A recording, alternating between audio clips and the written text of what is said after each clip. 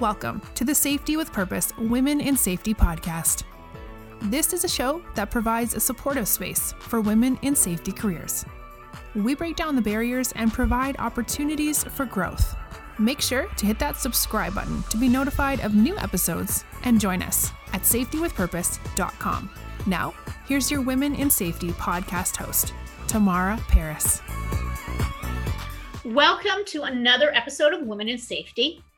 If you're returning, it's great to have you back. And if it's your first time, we're really glad that you decided to take a chance and listen in.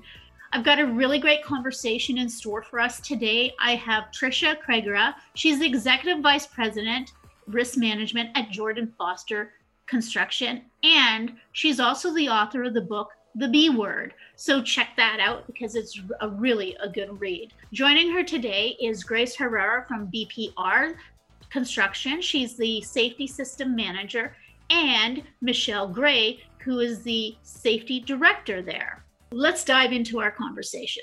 People's view of what was a disposable position before COVID is now turned around to seeing that they are actually essential workers. And somebody from retail, I find that very humbling because a lot of people would be hard pressed if the grocery stores were not open in the city. So That's right. Yeah.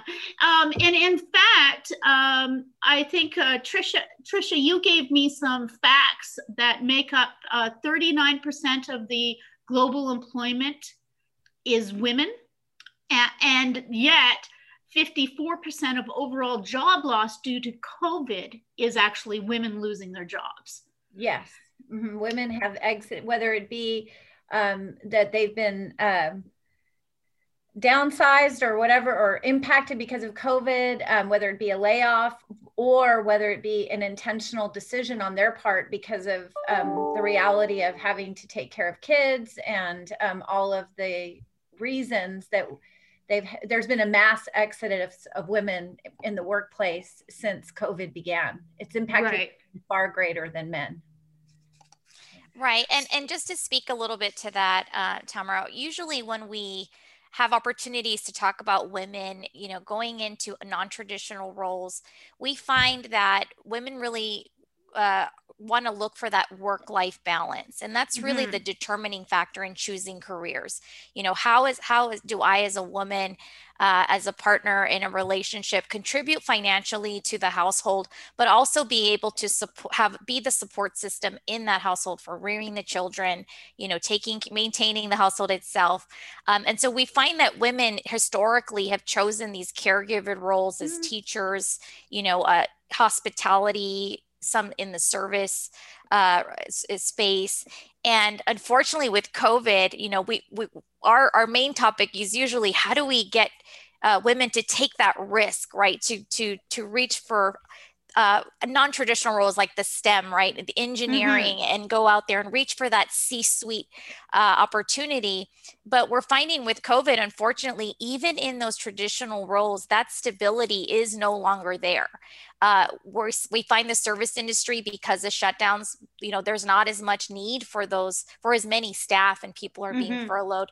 Healthcare, if you're a lot of doctors' offices aren't opening, they're doing virtual visits as well. So they don't need that staff anymore. So unfortunately, as Tricia said, they're involuntarily having to leave the workforce. And then we have the voluntary, where we have households having to make decisions, because now not only did we have to learn, and you're saying we're in the 21st century, we should know this, but a lot of us are having to learn how can we be just as productive virtually while homeschooling children. I can tell you, and Michelle could speak to this as well, we have a lot of coworkers that hats off to them. They have elementary school level children. So they're having to be just as productive as before in their workplace and homeschool at the same time. It's not easy. And so COVID's really just thrown this monkey wrench for women. And we're really interested to see what organizations can do to help the situation. Well, and I'm going to push back a little bit here. One thing that you said was the traditional, right, that they've chosen. And I'm going to challenge that, because I don't think that we have chosen. I think we've been more guided and influenced, that certain roles are easier for us as women to have because we should be the caregivers of the children unit. And in today's society, that is changing. It's no longer an excuse because men are also stepping up. And there's a lot of men out there who are doing great jobs as dads, right? So for me, that's not really a valid excuse society-wise. I think we have to be nurturing women and young women to know you can be whatever you want to be and tear apart that stigma, whatever it is that's guiding it into what you're saying is the traditional roles, right? That's right. That's right. So I would say you're correct in the choosing part, right? So that's where our second point, I think Michelle could speak more to this, is we have these internal limiting beliefs, right? We're going to make choices that we think, this is what is expected of me by society. This is what we're supported. We get the pats on the back. We get that lift up. So Grace, you brought up a lot of great points, and thank you for that. And I want to kind of stay with the idea of work-life balance. Okay. And for a moment, I really want us to consider, like, is this an obtainable thing? It doesn't matter if you're female or male. I think men have their own stresses that are different than what women come into the workplace, right? And I think we have to honor both of those in different ways. Our conversation today we are women, so we're going to be looking at what our experience was as women, because that's what we have. And so one of the things that was coming up into my mind is this work-life balance really obtainable? Or is this like a flawed conception in our Western society? So Michelle, you're shaking your head. What are you thinking there? Well, I love that question, because I think we do, we put this preconceived notion that we're supposed to have this work-life balance, right? And I think that just that puts extra stress on us, because what does that mean? Well, that's going to be different for me than it is for Grace. Grace's kids are older. I've had to tell my kids to be quiet when they came home from school today because I was going to be on this podcast, right? So what is that work-life balance? And I truly think we need to give ourselves some grace, no pun intended on your name, Grace, to say that it's this fluctuation. It's this pendulum that's going to move back and forth as we change in our careers, as our kids get older or younger, as we, take on new roles. I think COVID has kind of pushed this to the limit because of the things that we talked about. Kids are no longer in school, we're trying to work from home, we're trying to multitask. It is extremely nice to be able to do a lot of laundry in between Zoom calls. But then when you have to jump off to deal with your kids or get dinner started or whatever, those are extra stresses. And I think that the sad thing is with COVID is it has disproportionately fallen on the shoulders of women. Mm-hmm. The Time magazine that came out, article that came out recently said, I don't remember the exact number, but almost 1 million women have stepped out of the labor workforce for multiple reasons. And it was under 300,000 for men. So such a huge disproportion. And it's because of these stereotypes about work-life balance, whose job is more important. And I think we still struggle with this as much as there's some men who are doing a fantastic job, stepping up, taking the leadership. There's men who stay home to raise the kids, which is fantastic. But we still have this stereotype that when push comes to shove, a man's job is more important than a woman's. Yeah. She's going to be the one that goes home to takes care of the kids. And we need to continually battle that stereotype. And I think COVID has probably stepped us back several years in this progress that we've made. We need to be disciplined about what we do to counteract it. Yeah. I mean, from my own experience, and it's disgusting that this happened. When I started in health and safety and I had Kalen, he was younger, my male manager, health and safety corporate manager, said to me that I could be a support role, but until my son was old enough and didn't really need me in the house anymore, that corporate management position would be off limits. Mm-hmm. And I felt so angry that I would be talked to that way, because the last time I was talked to that way was when I was 17 years old and I wanted to be a police officer. And I was told by my guidance counselor at high school all the reasons why as a woman I couldn't be a police officer. So, that's been a long time in between, several decades. And so I'm frustrated and I'm mad that this stigma is still alive. And I want to know, without screaming about it, how do we go about as strong women breaking this? Because it's still there. Oh, it's still there. In fact, so the whole idea of balance too is even if you look it up in the dictionary, there's no such thing. It says as if. The definition says as if. So it's not something that should be achieved and stay. It can't stay. And I think that's where the whole myth that women have drank that Kool-Aid is it's related to trying to achieve this mythical state that doesn't exist. It's supposed to ebb and flow, just like your career, just as like your kids get older. And, I've had situations where people have been, a woman has made a conscious decision to stay in a role in, let's say, a administrative or support role while their children were younger. Mm-hmm. And then when they got to a certain age, but the organization assumes that because that person made that decision at that age, that then that decision is there forever. And it's just not the case. We all grow, we all change, we all move on, and we make decisions to accommodate what we have to do to get by in our careers and in our lives, to try to create that balance. But I see the whole idea of balance is just a problem. Because it's not supposed to be something that continues forever. It's supposed to ebb and flow.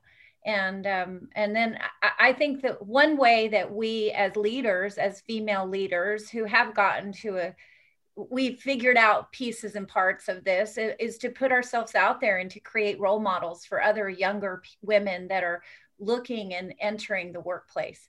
Right. One of the biggest challenges too is that in spite of the fact that women now have more education than ever before, and actually have more degrees than males, we continue to gravitate towards teaching, nursing, and administrative roles, all which are extremely necessary and add value and look at where would we be without our healthcare workers with the situation that we're in today? Yet mm-hmm. sometimes the reality is they pay less, and they don't have the growth potential that other roles might have, like in STEM. The only way to do that is for kids to see that there are other women in those roles, so that and being encouraged at a young age to pursue them. And it's a societal issue. It's a culture. It's a culture to keep. Yeah. And I'll share my personal story. So I can honestly say I wouldn't be where I am today in my career had it not been for a woman leader who saw the potential and pushed me to work towards my potential and say, you can do this. As women, we have limiting beliefs. I heard one of your podcasts that said, we have to have all the check marks, right? We don't want to speak up about that promotion or that next level because we don't think we have the capacity to do so, or maybe we're not enough background to get that position. And we do that to ourselves internally, right? Even or just our own limiting beliefs. But the women in my life have been instrumental in saying, you can do this. Grace, I see your talent. The two women in this podcast today, Trisha and Michelle, are both examples of women in my personal career who have recognized my talents and allowed me to shine in these roles. And I can't thank them enough. And I think that as women, we need to do more of that. We need to recognize those talents and find ways to lift women up and give those opportunities to those that might not speak up for themselves. And what's going through my mind right now is I'm hearing the language like, well, that we're choosing, we're making a choice. And I struggle at that because I don't believe that we all feel that we have a choice. I feel that there's various stigmas that have been reinforcing our decision making in normalizing us on what to think is appropriate. And if like, I remember when I first saw a CEO that was female, I was floored. I didn't even realize, that shattered me. I didn't even realize that that would be obtainable, because I always saw older white men to be particular with you, consistently in those positions. And I was reinforced that, you know what, that's not a career choice that you should propel to. You should try to be a teacher or something. Like, that's a reasonable choice. So how much do we actually cognitively think about the process in the way we're flowing? What are your thoughts about that? Tamara, I'm going to guess we're all somewhat in the same age generation. And I just felt so sad when you told the story about wanting to be a police officer at 17, right? I remember when I was younger than 17, wanting to be a professional soccer player. Well, and at the time there wasn't women's professional soccer, so that wasn't an option. And I think so many of our dreams as women get crushed through these unconscious bias, through these stereotypes that just still exist today. And I think what you're talking about is how do we break those barriers down? How do we intentionally create space for the next generations to come through? And I think there's a lot of things that we can do on an individual basis. You know, if we have our own children, our own male or female children, is you know, in our house, we have 2 moms.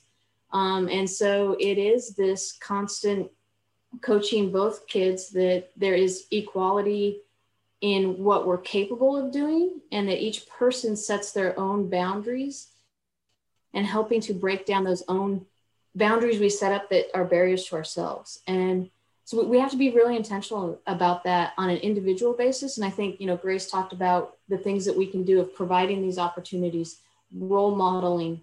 Grace and I get to work for this awesome company, DPR Construction. And, you know, we have our management committee member has 2 females on it, which is just awesome. Women in construction, it's awesome to see. And like you said, by role modeling it, by intentionally setting it out, DPR is intentionally developing a diversity, inclusion, and equity program that really is focusing on breaking down these barriers across construction, everything from the field and in the craft folks, so that we see more women actually building, as well as those getting up into the C-suite positions. But it takes time breaking these barriers down. We have a unconscious bias training program that is pretty cool to go through. But it is interesting to see the light bulbs turn on some of the individuals in the class, because they do have these unconscious bias they aren't even aware of. And it's everything from being male to being, different races, different ages even, you know, and how do we break down all of these stereotypes and unconscious bias that we bring into it, and provide people these opportunities to grow and learn without putting limitations on them. And I think the biggest thing is acknowledging that we do it to ourselves.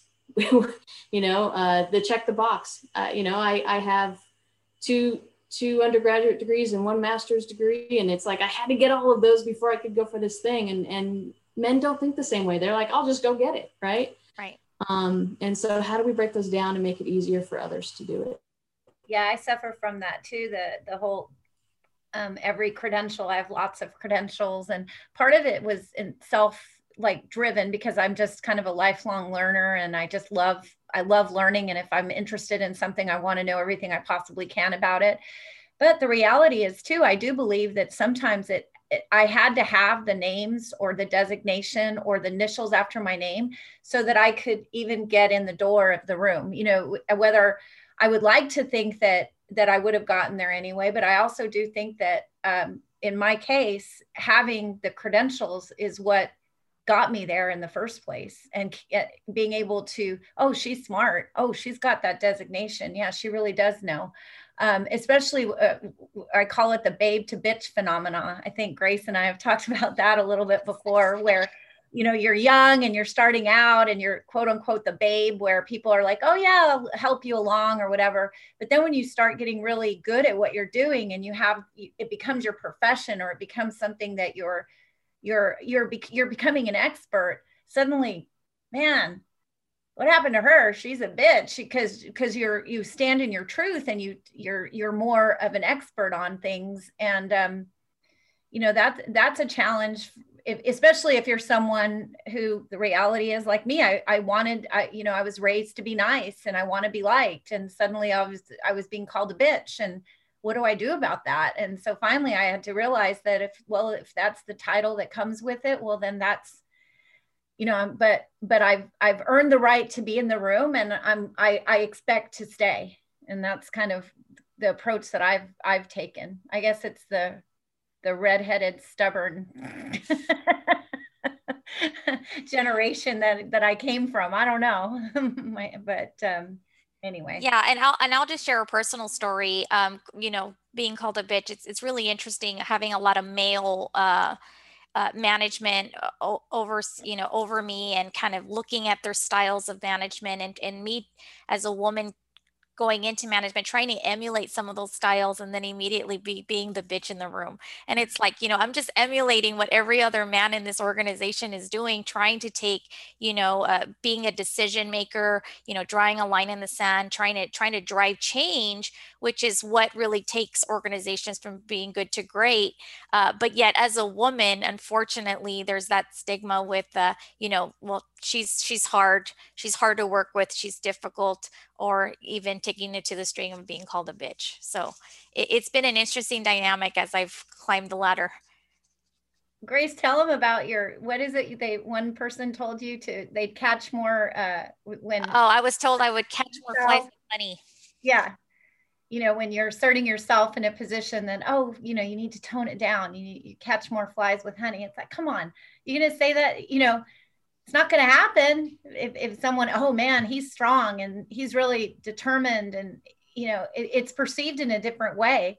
How to navigate that, you know, without losing your credibility and being able to rise above it. It's tough. It's tough.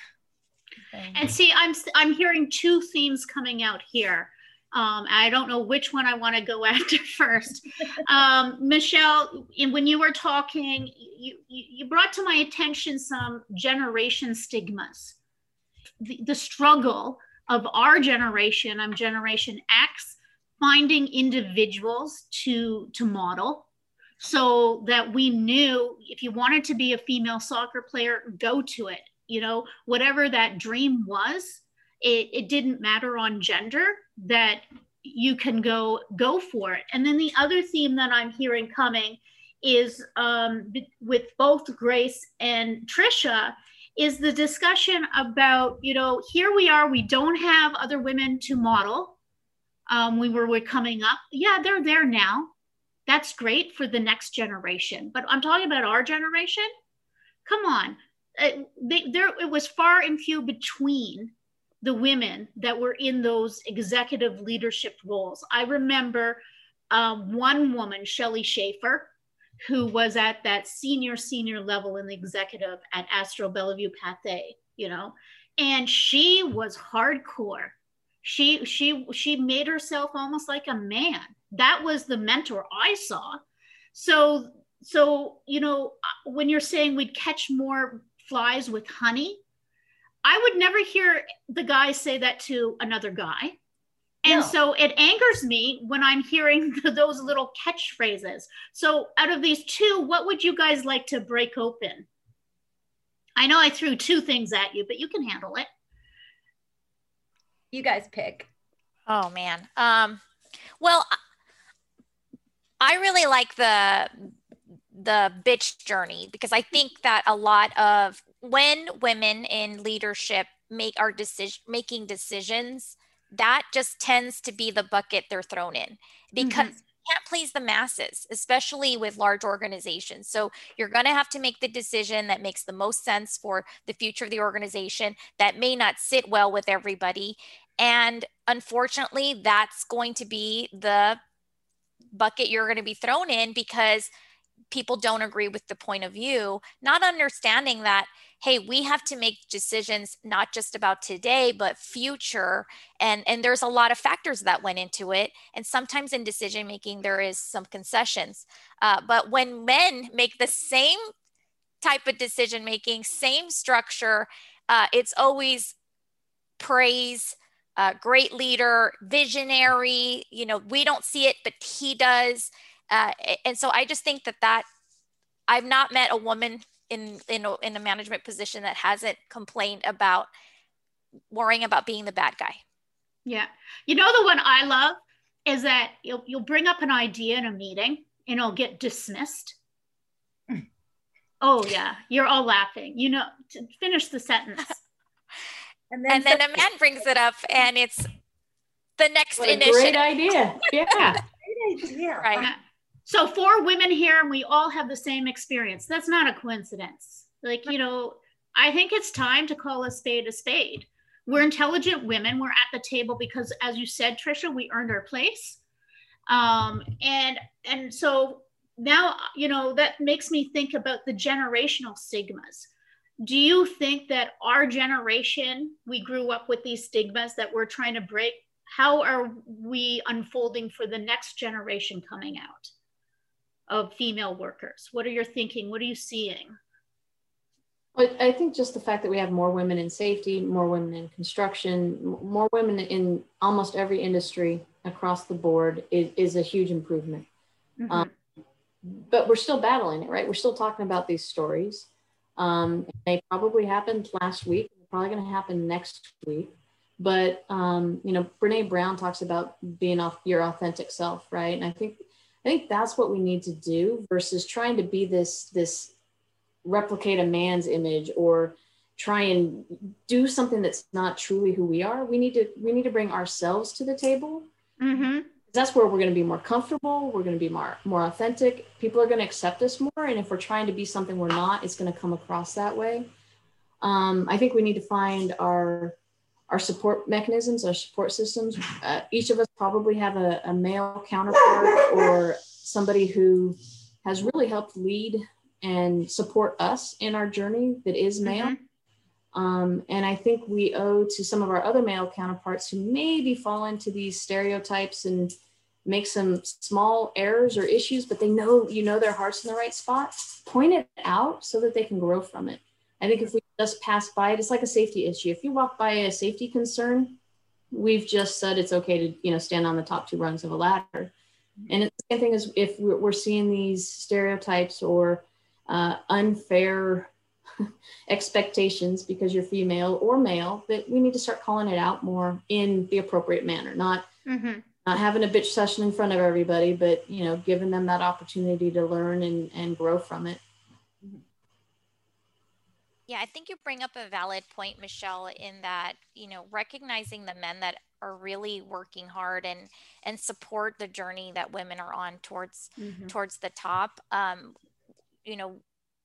Getting them to talk more about how they are leading these inclusive, discussions and supporting women. I think that more men need to hear that. It's not necessarily, it could be that they just don't know how, right? We're doing what we know. We're doing what we're conditioned. We're doing with what maybe we saw generations before us did. And I think it's something, a discussion that needs to be shared, like you said, storytelling, how it impacts the workplace. Somebody that used to work for DPR said DPR is one of the greatest companies because they do have so many women involved in the decision making. And so wouldn't it be amazing to hear that? He also made a comment about, women aren't the only ones who want to go to the kids' baseball games. Men want to be there too. We're dads, we're uncles, we're support teams there too. We want to be there, but everyone assumes that we want to stay at work. And he goes, that's not always the case. So there's assumptions on both sides. And I just think we need to share those stories so people can say, hey, you know what? It doesn't have to be this way. Mm-hmm. Yeah, I really think there's something about, I call it building bridges and enlisting the good guys that know that, that get it and show them, just like we're talking about showing, like, part of our journey is we are in a position, we are in leadership positions. So putting us out there as women leaders so that people have a role model, they can see somebody that looks like them achieving what they wish they can achieve for the future. And then, but also that's the same thing for men. If they're looking for opportunities to advance and to support, and not only support, but really sponsor women as well. But sometimes there's really no playbook. And it's like, so what can we do to help that? Because the other reality is, if we're not enlisting men in the conversation, that's 50% of the population, and it's not going to work. There has to be collaboration of everyone together working and identifying this issue and saying, this is something that we want to change. The dynamic must change, because the reality is our world is changing. And one of the things that's probably a great argument is the executive leadership team, right? So they want to make money. If companies want to make money, but they discount 50% of the population, and they only people in the room making decisions look and act and have the exact same background that they do, they're missing potentially their customer base. They're not able to understand what their customers look like and what their customers need, because the world is changing. And so those days, at some point, they're no longer going to be successful. And so, and that zero-sum game where it's there's not enough for everyone, I don't believe in that. I believe in abundance. And I think it's just educating people that just because we allow a woman or a minority or someone a seat at the table that doesn't look like us, doesn't mean that we're losing our power. The world is shifting and changing. And so we all need to be working together to create that change.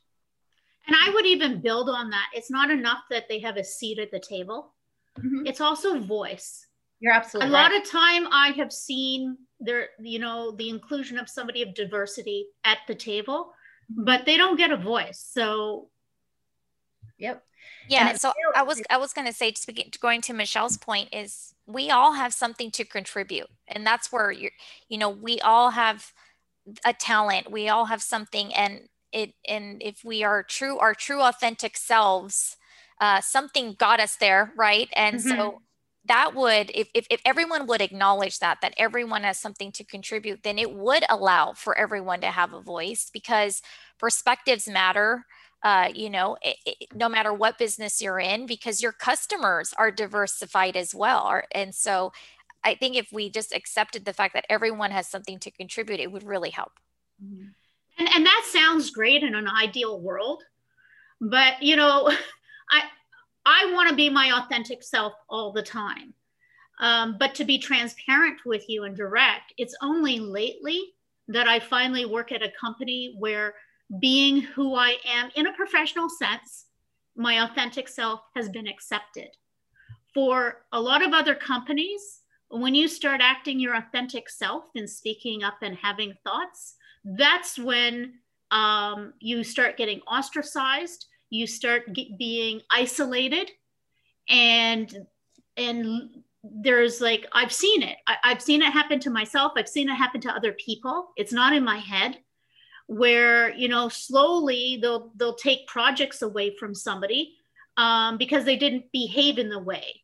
And so it almost creates this forced imposter syndrome where you feel you have to behave a certain way.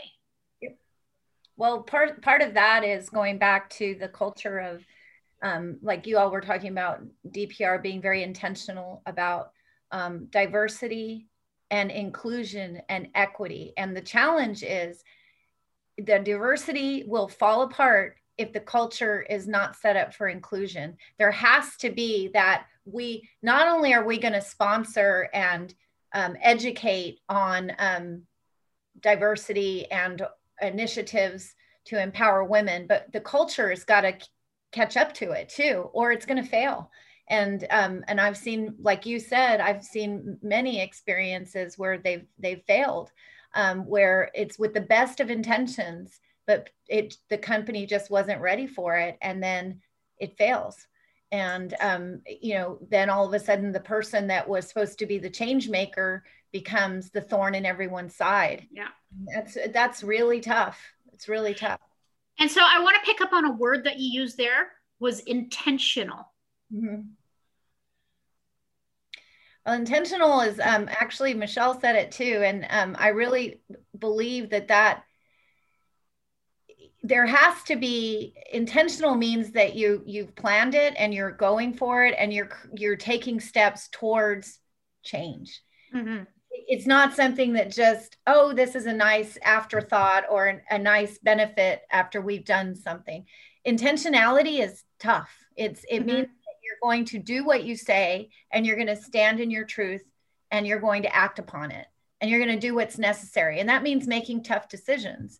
Mm-hmm. We see it every day with safety, right? With, it's the proverbial story of safety where is productivity the guy who can bring in the project on time, but has a lot of incidents, right? Well, that's a decision. So mm-hmm. it's the same thing here. If diversity and inclusion is important to you and equity is important, will you make the tough decisions and stand behind it and be intentional in creating it? Yeah, and be willing to put in the work, right? Because mm-hmm. that's the whole point with the intentional. We're asking women to be intentional in identifying other women and helping lift them up. That's aside from our day jobs and aside from everything else we have going on in our lives. So it does mean more work for individuals, more work for organizations. But as Trisha said, but having that end goal in mind, knowing it's worth it. It can make a difference. It's worth that time, that effort. And I just think the organizations that take steps up on anything that's intentional, they reap the rewards. Mm-hmm. Yeah, I mean, DPR is on this journey to be most admired by 2030. That's not most admired construction company, that's a most admired company. And so we know part of that is to better reflect the communities that we work in. And mm-hmm. how does our employees represent and make up the communities that we work in or the clients that we work with. We know through diversity of thought, perspectives, cultural backgrounds, all of this, that we are going to be a stronger, more successful company and can get to be that most admired company. And it does take that deliberate intention. And we achieved a lot with just, talking about it, but not having this definitive intention around it. But, we now have these programs. We now have people that are truly focused on this through our organization.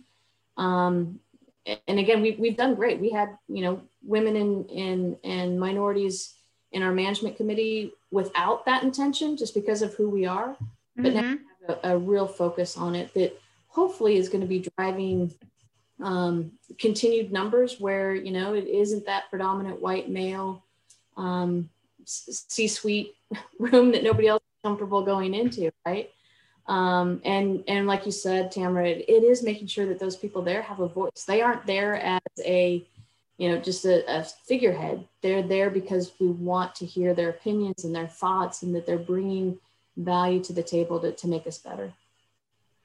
What would be really great, since I have you all here together, is hearing about some recommendations that you might have that could really help other people out there who are listening to this break through and become more comfortable being their authentic self or taking a risk, whatever it is during their journey right now.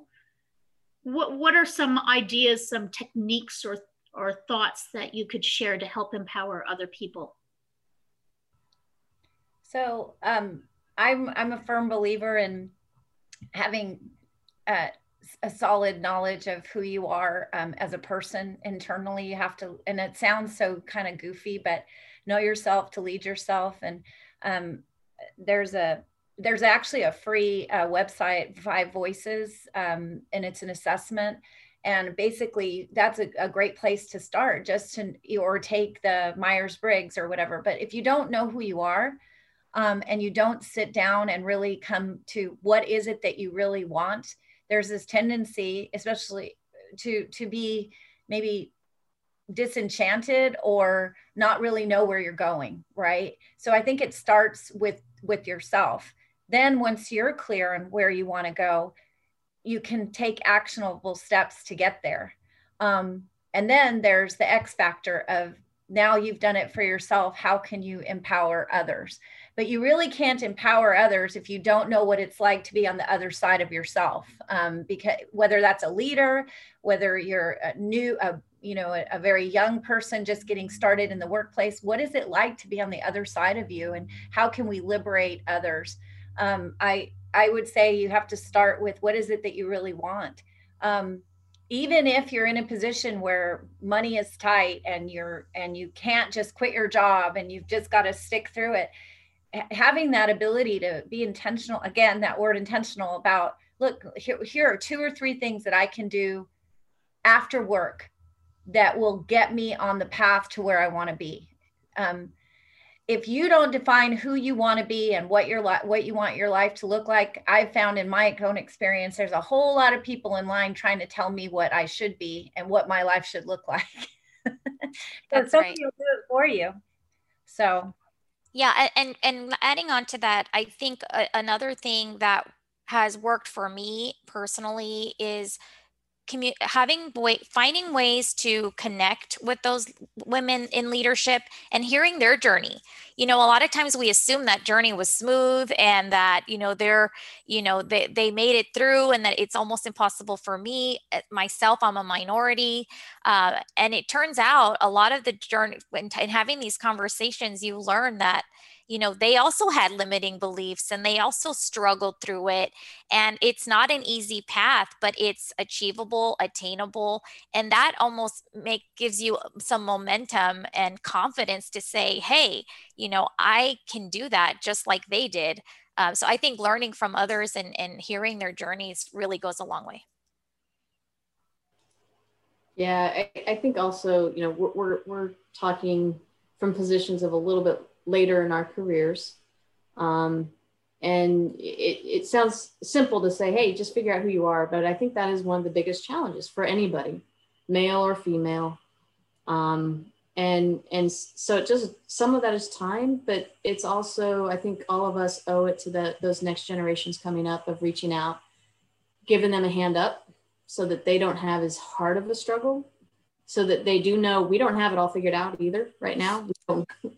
And if anybody says they do, would love to figure out what magic bean they took, because it is a struggle, and we do need to be willing to admit and share those stories so that people don't think that the struggles that they have are so different or so much harder or insurmountable that they can't get past those. And I do think the mentoring, the role modeling, DPR does stuff with STEM classes and internships and getting out and sharing our stories, providing those opportunities. Even in times of COVID, we're doing a lot of stuff virtual, and trying to see how we can continue to support those opportunities for the younger generations. One area that I also wanted to bring into the mix and that we don't discuss a lot is self-care. A friend of mine, she showed me a place called Home, which is a meditation place. And at first I thought, well, I could just do meditation at home. I don't need to go someplace to do it. And she's like, please, I know this sounds a little bit kooky. Her name's Jennifer. She's really great. And she's like, just come with us one time. If you don't like it, you don't ever have to go back, right? I was like, okay, fine. So I went, and it was just incredible, just even taking that pleasure, that opportunity to change up my own environment to an environment that was crafted specifically for relaxing and clearing your mind. So that's one of the things that I did when things started to get really chaotic, was create those moments of time where you could be quiet in your mind and just kind of recollect yourself. And so I wonder, do the three of you do anything similar to that? So two things. I learned the art of needing to breathe, which is something that, it sounds so silly, but I'm just always burning the candle at both ends, doing so many things. I have, my husband calls it the brain that never stops. I mean, I really am constantly thinking, what am I going to do next? And so I had to learn the hard way after I got sick and had 2 pretty scary health scares. And of course, again, we are of a certain age, so you learn the hard way, right? So younger generations are looking, going, oh, now that's not going to happen to me. Well, that's what I thought. And then all of a sudden you're faced with a scary diagnosis, and thank goodness I'm fine. But I had to learn how to stop and focus and breathe. And I actually was very similar to you. I started doing some meditation and some yoga, and I call it throwing some Hail Marys in there as well because of my upbringing. And, but I also am a writer. And so whether I was writing for work on business stuff, or if I was writing, every Sunday, I carve out 30 minutes to write, whether it's writing a story or writing. It brings me peace and joy, and something that no other, I think, because it calms my crazy mind. I'm focused, and I'm much happier when I devote the time to do it. So this year I said, I'm doing it every Sunday from a certain period of time, every Sunday morning, and it's helping me quite a bit. So from my perspective, I think one of the things that, it's, again, we're working virtually, trying to be as productive, and sometimes it's really hard to have a good balance. We have work in all time zones, really hard to get in. So DPR, one thing that I think is so great about the organization is when we have meetings together, these virtual meetings, we do take time during a meeting to talk about each other's, mental health.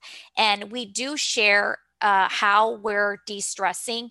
And one of the things that I shared with the team, and actually a team member shared with us a TED talk specifically about, like being crazy busy. And instead of being crazy busy, how do you prepare for the inevitable? Like, we know we're going to have a ton of work. And I shared with the team, let's be careful with our inner monologue. Sometimes we ourselves, with our inner monologue, tell ourselves, I have an overabundance of work. I'm never going to accomplish this. I still have to make dinner. My parents need groceries. I mean, I can just overwhelm myself just with my inner monologue. So one thing we've been sharing with teams is, careful what you tell yourself. Try to turn that conversation around internally. And me personally, I love to cook. So I've taken the challenge of, what can I do next? I don't leave the house much because of COVID. So it's just a way of me being creative outside of a work area. So that's just the way I personally kind of de-stress and be creative on my own. Yeah, this is an area I will admit I've been very envious of those people who COVID have said, hey, I'm working out more, I've lost weight and all this stuff, right? I've kind of, unfortunately, the pendulum went the other way. I was working too much. So I do need to put more focus on that. I need to put more focus on me, the family. And like Grace said, that inner monologue always goes, and need to flip that around. But I think, like everything, it's this ebb and flow, the work-life balance that we started talking about at the beginning. I have to give myself grace that right now I'm not that 30-year-old body that I, would love to have back, but there's things I can do, and do small steps. Don't, it's one of those things that I'm kind of an all or none kind of person. So I need to be okay with, hey, guess what? If I only exercise 3 days this week, that's 3 days. It didn't have to be the 6 days with 1 day off for good behavior, right? So giving yourself some grace is a huge thing right now, I think, for everybody. And I think the other thing too is kind of Grace alluded to this, reaching out and just checking in on each other, your friends, your coworkers, your family, because the stresses that people are under right now, who would have thought this time last year that anybody would be in the situation that we're at? And so how do we just reconnect from a distance and support each other, and cut each other some slack, cut ourselves some slack, so we don't have these extra pressures that may or may not even be real, that another year from now we'll look back and go, oh my God, why did we think that was so hard? So one day we'll be able to laugh about COVID. Hey, I'm already laughing about it because, otherwise. That's all you can do. I was having the best time in January and February. It's like the year was like, yes, I've got to do all these amazing things. And I remember I was in March at the AGC conference speaking on, of all things, crisis management planning and, empowering companies to be all on board on crisis management. And the very next day, it's like, get out, you've got to go home. They're closing down Vegas. It's like, what? Who closes down Vegas? But here we are. So, Yep. Talking about organizations, it would be really great to get some insights from all of you about how various organizations can promote and encourage diversity and inclusion within their work environments. You were talking about DPR as some examples there that you have to ensure that there's inclusion and equity. So maybe we could expand on that, because before we leave. Yes, I'll just talk a little bit about one of the programs. So as Michelle mentioned, we're very intentionally ensuring that when we have our interviewing process, that we have people, a diverse group, so that no matter who we interview, there's going to be somebody on that panel that they can relate to, looks like them, so that they know that they're joining an organization that is inclusive, and they have people, to feel more comfortable with the organization in general. So I know that's one in particular that we're working towards specifically. So one of the things that we've done at Jordan Foster is we're looking for leaders without a title in the field. So we call it the Field Safety Leader Program. And we're intentionally, again, there's that word again, it's a big word, but selecting those individuals that are in the labor force that don't necessarily have a title. They're not the foreman or the superintendent yet, but they're up and coming leaders, because it's the guy after the toolbox talk that everyone goes to ask for advice or say, okay, what are we doing? What's going on? And we've actually developed it's a safety leader program where they're not only receiving safety knowledge and training, in addition, they're also getting leadership and communication training. And it's been extremely successful and rewarding. And the goal is that they will become the next leaders in the field also. And so to me, that's empowering, looking for ways, how can we, in construction or going into the field and saying, how can we bring more people up into leadership roles? Some of the other things that we do at DPR, we do a lot of community service and outreach work. And so we do a lot of work around STEM programs, and really try and help emphasize women and young women getting into the STEM programs, and really try and encourage that through some of our interactions with the programs, giving them opportunities to see what engineering and science degrees and math degrees can do for them, and where they could go into the construction world. And it's so cool to see young girls' eyes going down to a construction site and getting for them to think that, oh my God, I could build something like this. And so that's just such an exciting part of getting to do those types of things. Other thing, we help support Girl Scouts, and we do building programs. So we help build, if they have their fixed camp locations, we'll go there and work with the girls, non-COVID times, of course, to build their new hut structures or camp structures. And they get to be part of that building process, and we help mentor them through that.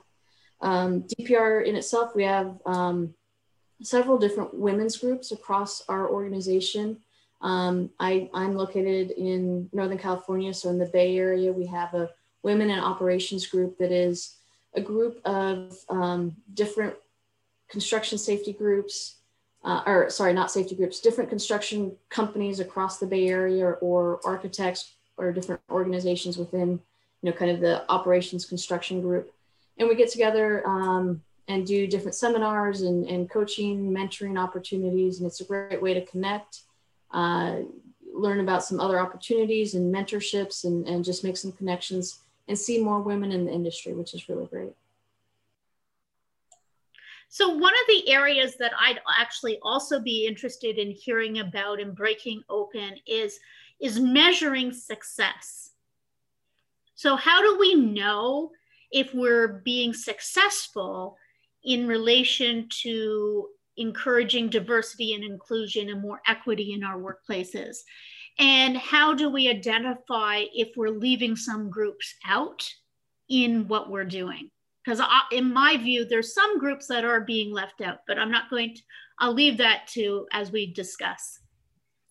Yeah, so I think in measuring how successful you are in not only bringing up women, but just inclusive and diversity as a whole, is really, what does your organization look like? What is your culture today? And does it lend for those things? So we don't have the token minority or the token woman, but, is it really a part of the organizational culture?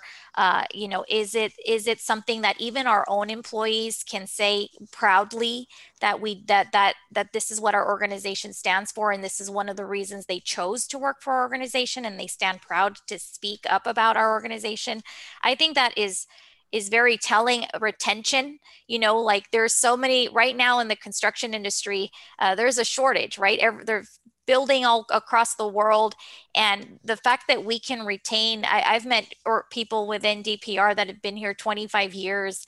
And that's amazing in this day and age, because most people, they don't stay at one job anymore like that. So that just tells me that the culture here, the opportunities, the recognition, the culture really does lend itself for everyone to feel that they contribute to the part of the team and that they're valuable to the team. So I think that's definitely some ways we can measure, are we doing what we intended to do? And does our organization look and feel as, with that diversity and inclusion?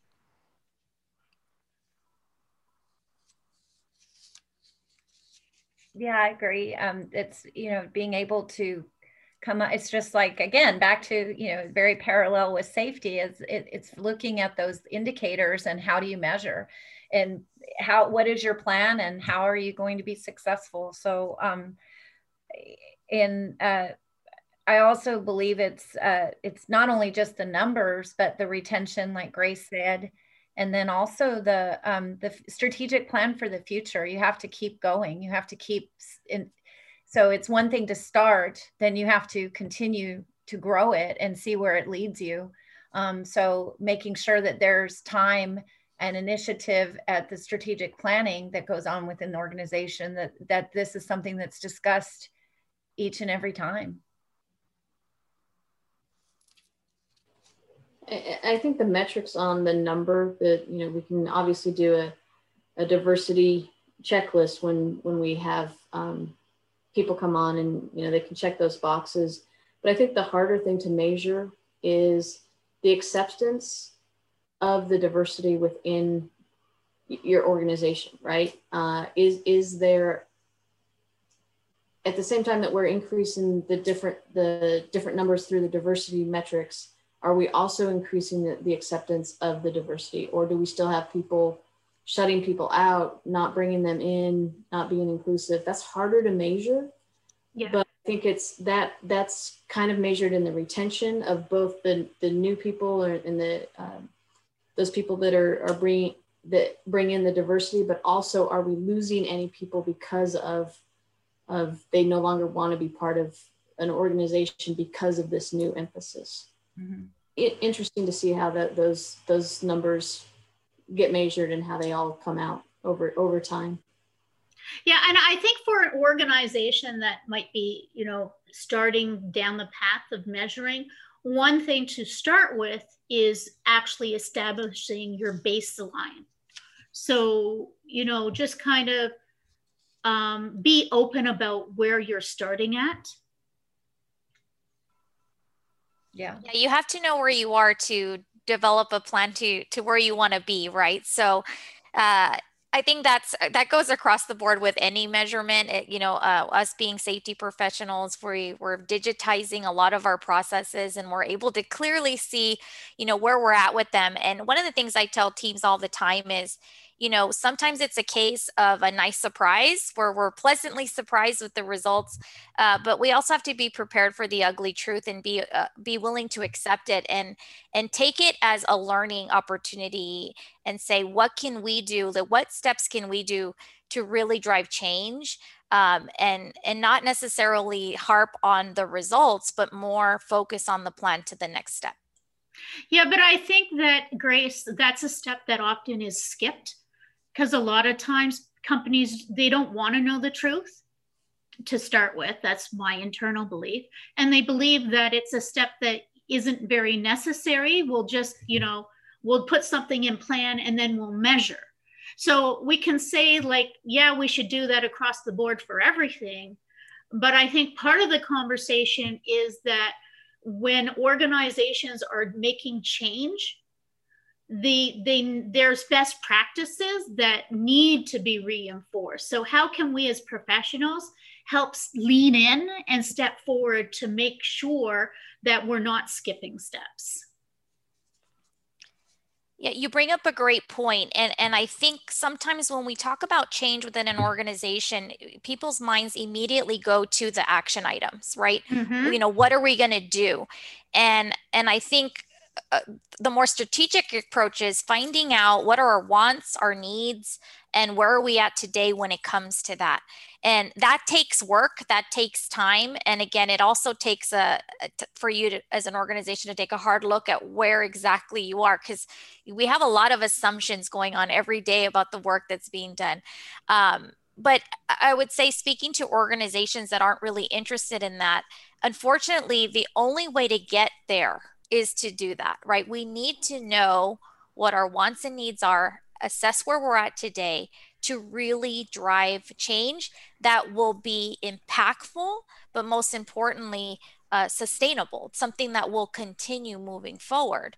And I think that's one thing that drives a lot of individuals to want to work for an organization like DPR, is that we do take the time to do that. In fact, when I first started with DPR, one of the first advice I got was breathe. You're not going to do everything overnight. Yeah. We take time because it matters. It matters to take the time to do it right. And I was going to say that if you're not also measuring the risks and your weaknesses, it's great to look at your strengths and opportunities, but you also need to have a healthy look at the risks and weaknesses, because without that, you're not going to really make change that's going to move the needle.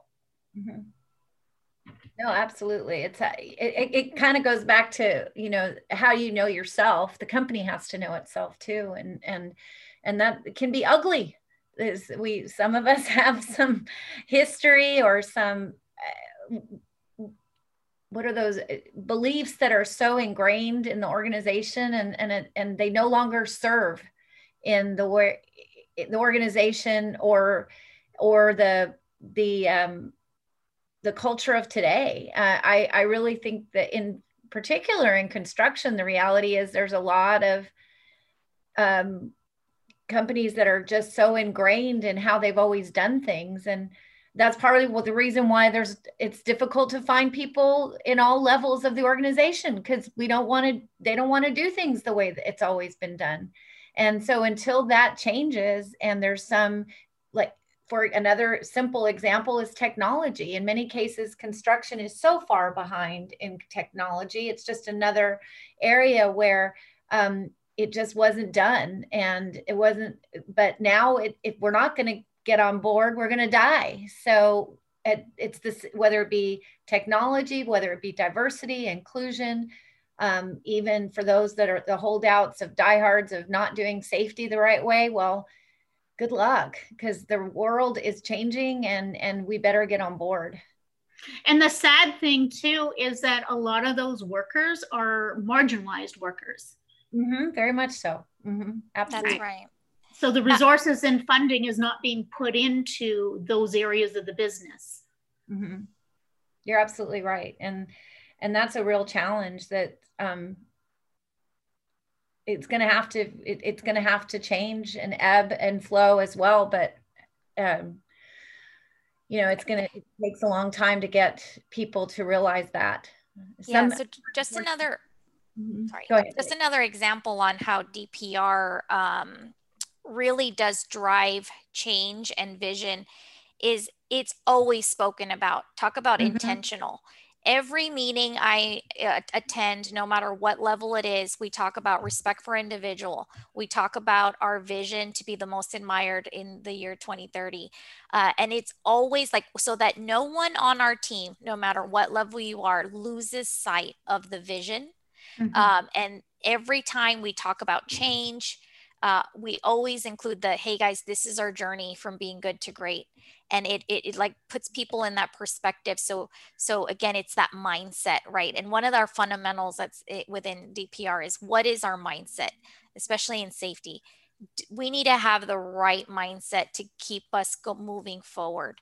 And that's all intentional.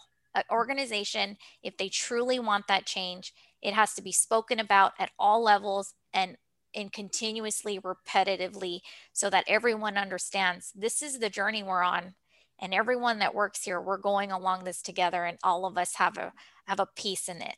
And so that's just a great way of how an organization can purposely and intentionally move that needle. Well, and I would actually go farther than that.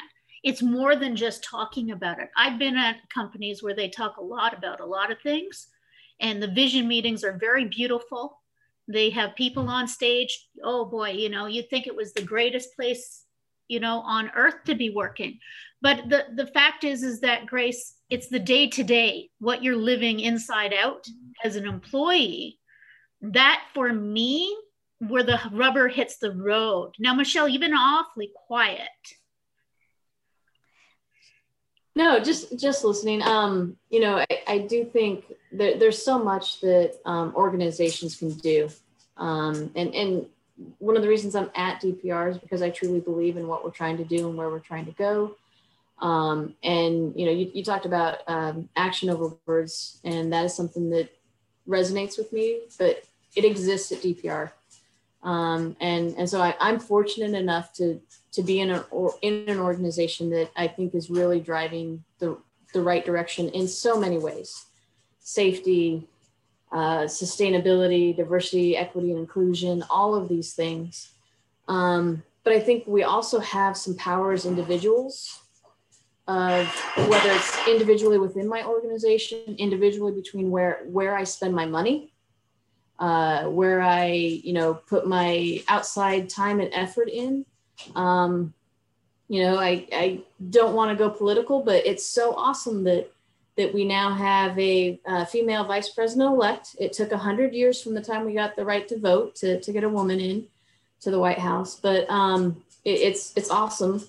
And so how do we continue to use our influence as individuals? If we're not in a job at a company that we don't think we can influence and make the change, then our voice is to get up and go find the right company to go work for, or to go push those boundaries.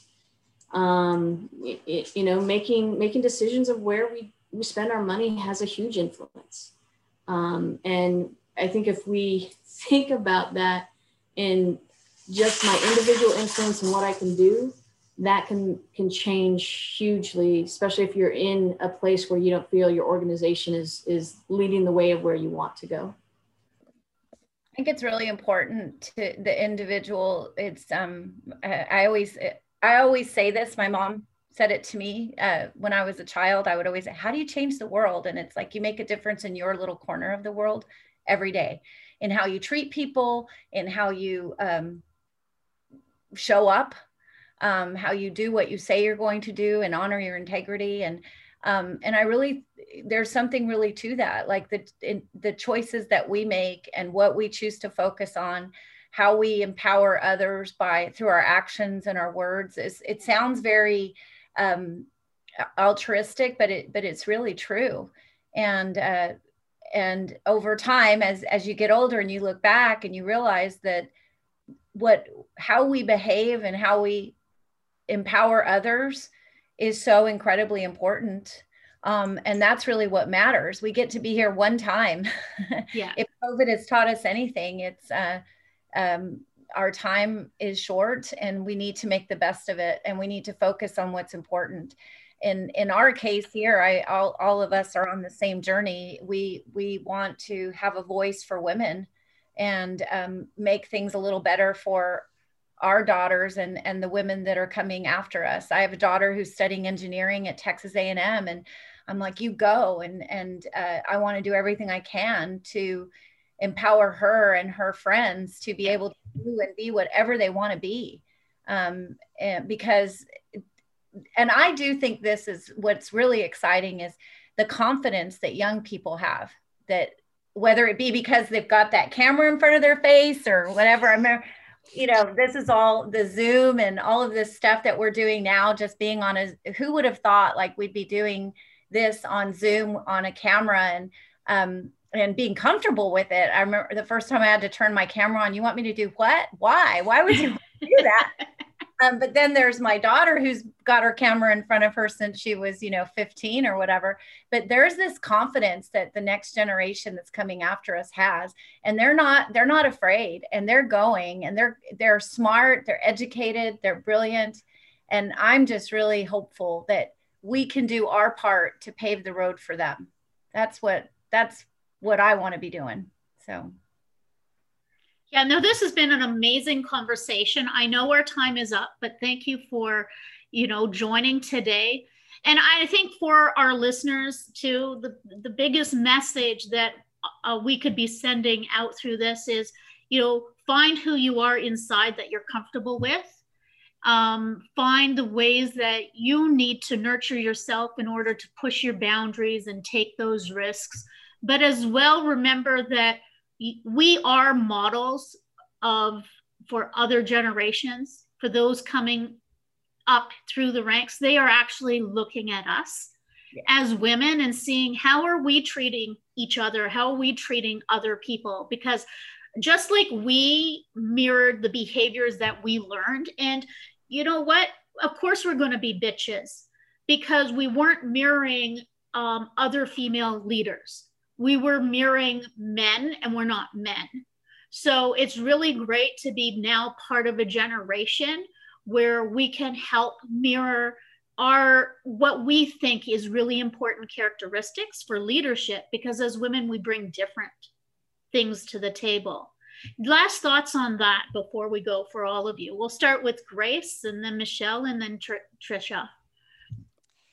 Yeah, so in speaking to the influence that we have on other generations, I myself have a daughter. She is very outspoken, very confident, but I see some of her friends who don't necessarily have strong women leadership in their lives, and they're more timid, more shy. One example, one friend was working without getting paid, and she was too afraid to ask her employer for a paycheck. And my daughter is the one driving her. How can you be taken advantage of? And so I'm seeing firsthand just how influential a strong woman example can be to the next generation. And I think we need to make sure we understand how much that influence is. We are leading by example, whether we like it or not. It really is happening. So we also need to make sure we check ourselves. Again, you made a valid point. How are we treating each other as women? I cannot confidently say here today that every woman in leadership has been a great proponent for my career. It's very unfortunate. There's been times in my career where I said I prefer to work with a man because it was less confrontational. And I think as women, we need to be intentional on that. We need to make sure that we're lifting each other up, that we're taking those biases away and providing that great example to the next generation. And I think that's going to be our legacy. That's going to be our legacy. And in future, we'll be able to say we had a hand in bringing these women up in not only the leadership positions, but how we treat each other in general. Grace, as you were telling that story, it just hit me, right? That sometimes we have seen other women as competition because there's been this idea of a quota of the number of women. And so it had to be, I have to be better than that person, instead of, hey, how can the two of us be better than everybody else together? And maybe even that's the wrong thing. How can the two women make everybody else better as well, right? I do think, Tamara, everything you said resonated with me. How do we treat ourselves, give ourselves some grace and some room for the failures or the mistakes that we've made or that we will make going forward? How can we lend a hand to those who are coming up so that they do have a space that is free and clear for them to be their own authentic self and contribute and grow? I mean, I am so forward to looking to what DPR has to offer and the growth that we're going to do. I do worry about how COVID has impacted, just at such a higher rate, women in the workforce. Something we didn't mention yet, but college, a lot of people have deferred going to college. There's fewer spaces in colleges because there's fewer professors and fewer courses. So what is that going to mean for the women entering into the college, workforce? Are there going to be those opportunities? Are there going to be fewer opportunities? So the choices, we self-select into maybe some of these more traditional, the nursing, the healthcare, the teacher roles versus going into being the astronaut, the engineer, the person that's going to get us to Mars. And so how do we intentionally know that COVID has set us back, but move forward to make space and intentionally make sure, deliberately, I'll use a different word, deliberately know that we need to do more to make up for what this year and a half, 2 years is going to do to women in the workforce. So I'll go back to the bitch word. So in our generation, it took me aback when I was either called a bitch to my face or referred to as a bitch. And again, goes back to that being nice and wanting to do the right thing, but also be present and develop those relationships. And the reality is the new generation, they're reclaiming that word and they're redefining it. So I walked into the dorm of my daughter's room, and her and her friends had bitches, love you bitches written all over their walls. And I was like, that's right. And even, the term bitches get stuff done on Twitter, that's right. So if I'm going to be a bitch, then I'm going to own it, and I'm going to get stuff done, and I'm going to make things better for the future generation. That's really what it's all about. So. It's interesting, Tricia, when you're saying that, because I was thinking back to that experience at Astral in Shelley's department. And she wasn't ashamed of the fact that the men called her a bitch. Mm-hmm. And it was okay. She had a woman who was her right hand, Michelle, who kind of had a mouth of a truck driver, actually, and it was very interesting, that dynamic of those. There was another woman, Michelle, and Penny. The dynamic of those women, very strong, all very strong women who would continuously support one another in the workplace. So it goes back to what you were saying, Michelle, about how can we collectively help one another grow and be the best version of ourselves. And it's really beautiful to have had this conversation, because I had forgotten about that memory of those women and the gift that they actually gave about being okay. Because this is like way back in the beginning of the 90s. So it was very unusual to have this. I remember my original supervisor actually measuring my skirt on the floor. I had to kneel down. Do you remember that? Oh my goodness. Yeah. And then in the middle of all this, that going on in the office, was this group of women in the publicity department. So, let that be our rising, our phoenix, if you will. I will tell you, I've worked with Grace. Grace and I have known each other for many, many years. And I had the actual blessing of hiring Grace and giving as a safety coordinator. And then she became the director of risk management and safety when we worked together. And but one of the things that I'm probably most proud of is that others have looked to us to say, this is how women should treat one another. We presented together at conferences. I've always presented when we spoke on culture and the Hispanic workforce. I always felt like we were better together.